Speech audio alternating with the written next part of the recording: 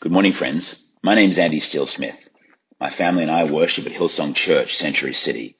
I minister to the gangs in Manenberg, where they call me the gang pastor. Today I want to talk about God the Redeemer. The word Redeemer is a really interesting word, as even in the secular dictionary, its definition is intrinsically and literally by name linked to Jesus. It says, a person who redeems, deliverer, rescuer, savior. A colloquial translation might be the one who turns it all around.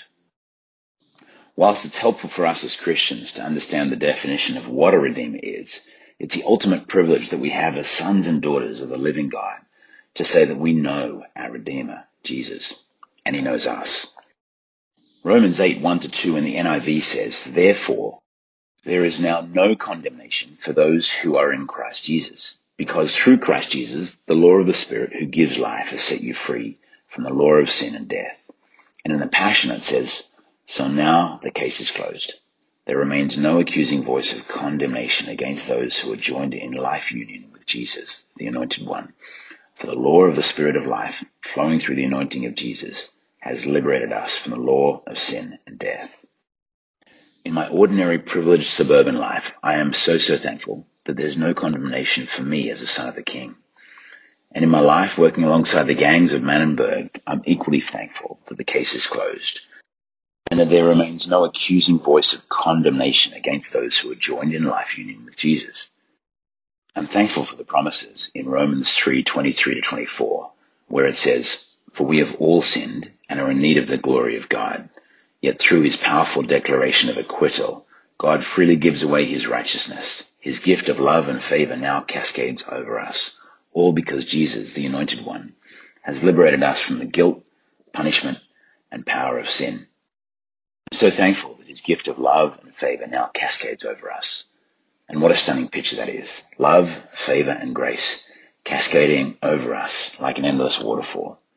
And of course, friends, this requires a response, and the response is that we need to turn and commence a journey of following Jesus and seeking after him. But the wonderful reality is that when we seek and turn to face Jesus, his grace follows us, it pursues us. So that no matter how much grace we need, there's always an abundance. In this fallen, broken world, I cannot begin to imagine why or how one might live without the blessing of knowing the redeeming grace of God. Every day that we work alongside the gangs in Manenberg and across the Western Cape, we see clear and undeniable evidence of the redemptive power and the redemptive grace of God.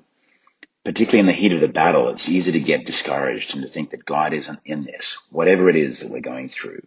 But I'm thankful that every single day I see the evidence plain and clear that Jesus, the Redeemer, lives, that he is seated on the throne, and that he continues to make the devil look like an amateur. Just last week, I received the type of phone call that every mother in Manenberg dreads. I received news that one of our gang leaders had been gunned down and killed. This kind of news is not unusual, but what was unusual and momentarily terrifying was that the young man in question was a beautiful young man that calls me Dad. This young man is like a son to me, and the momentary thought that he'd been killed sent a chill down my spine.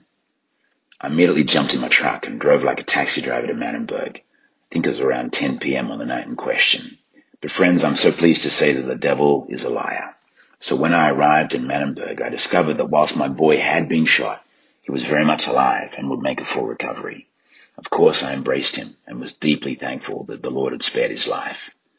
But here's the even more beautiful thing that happened that evening.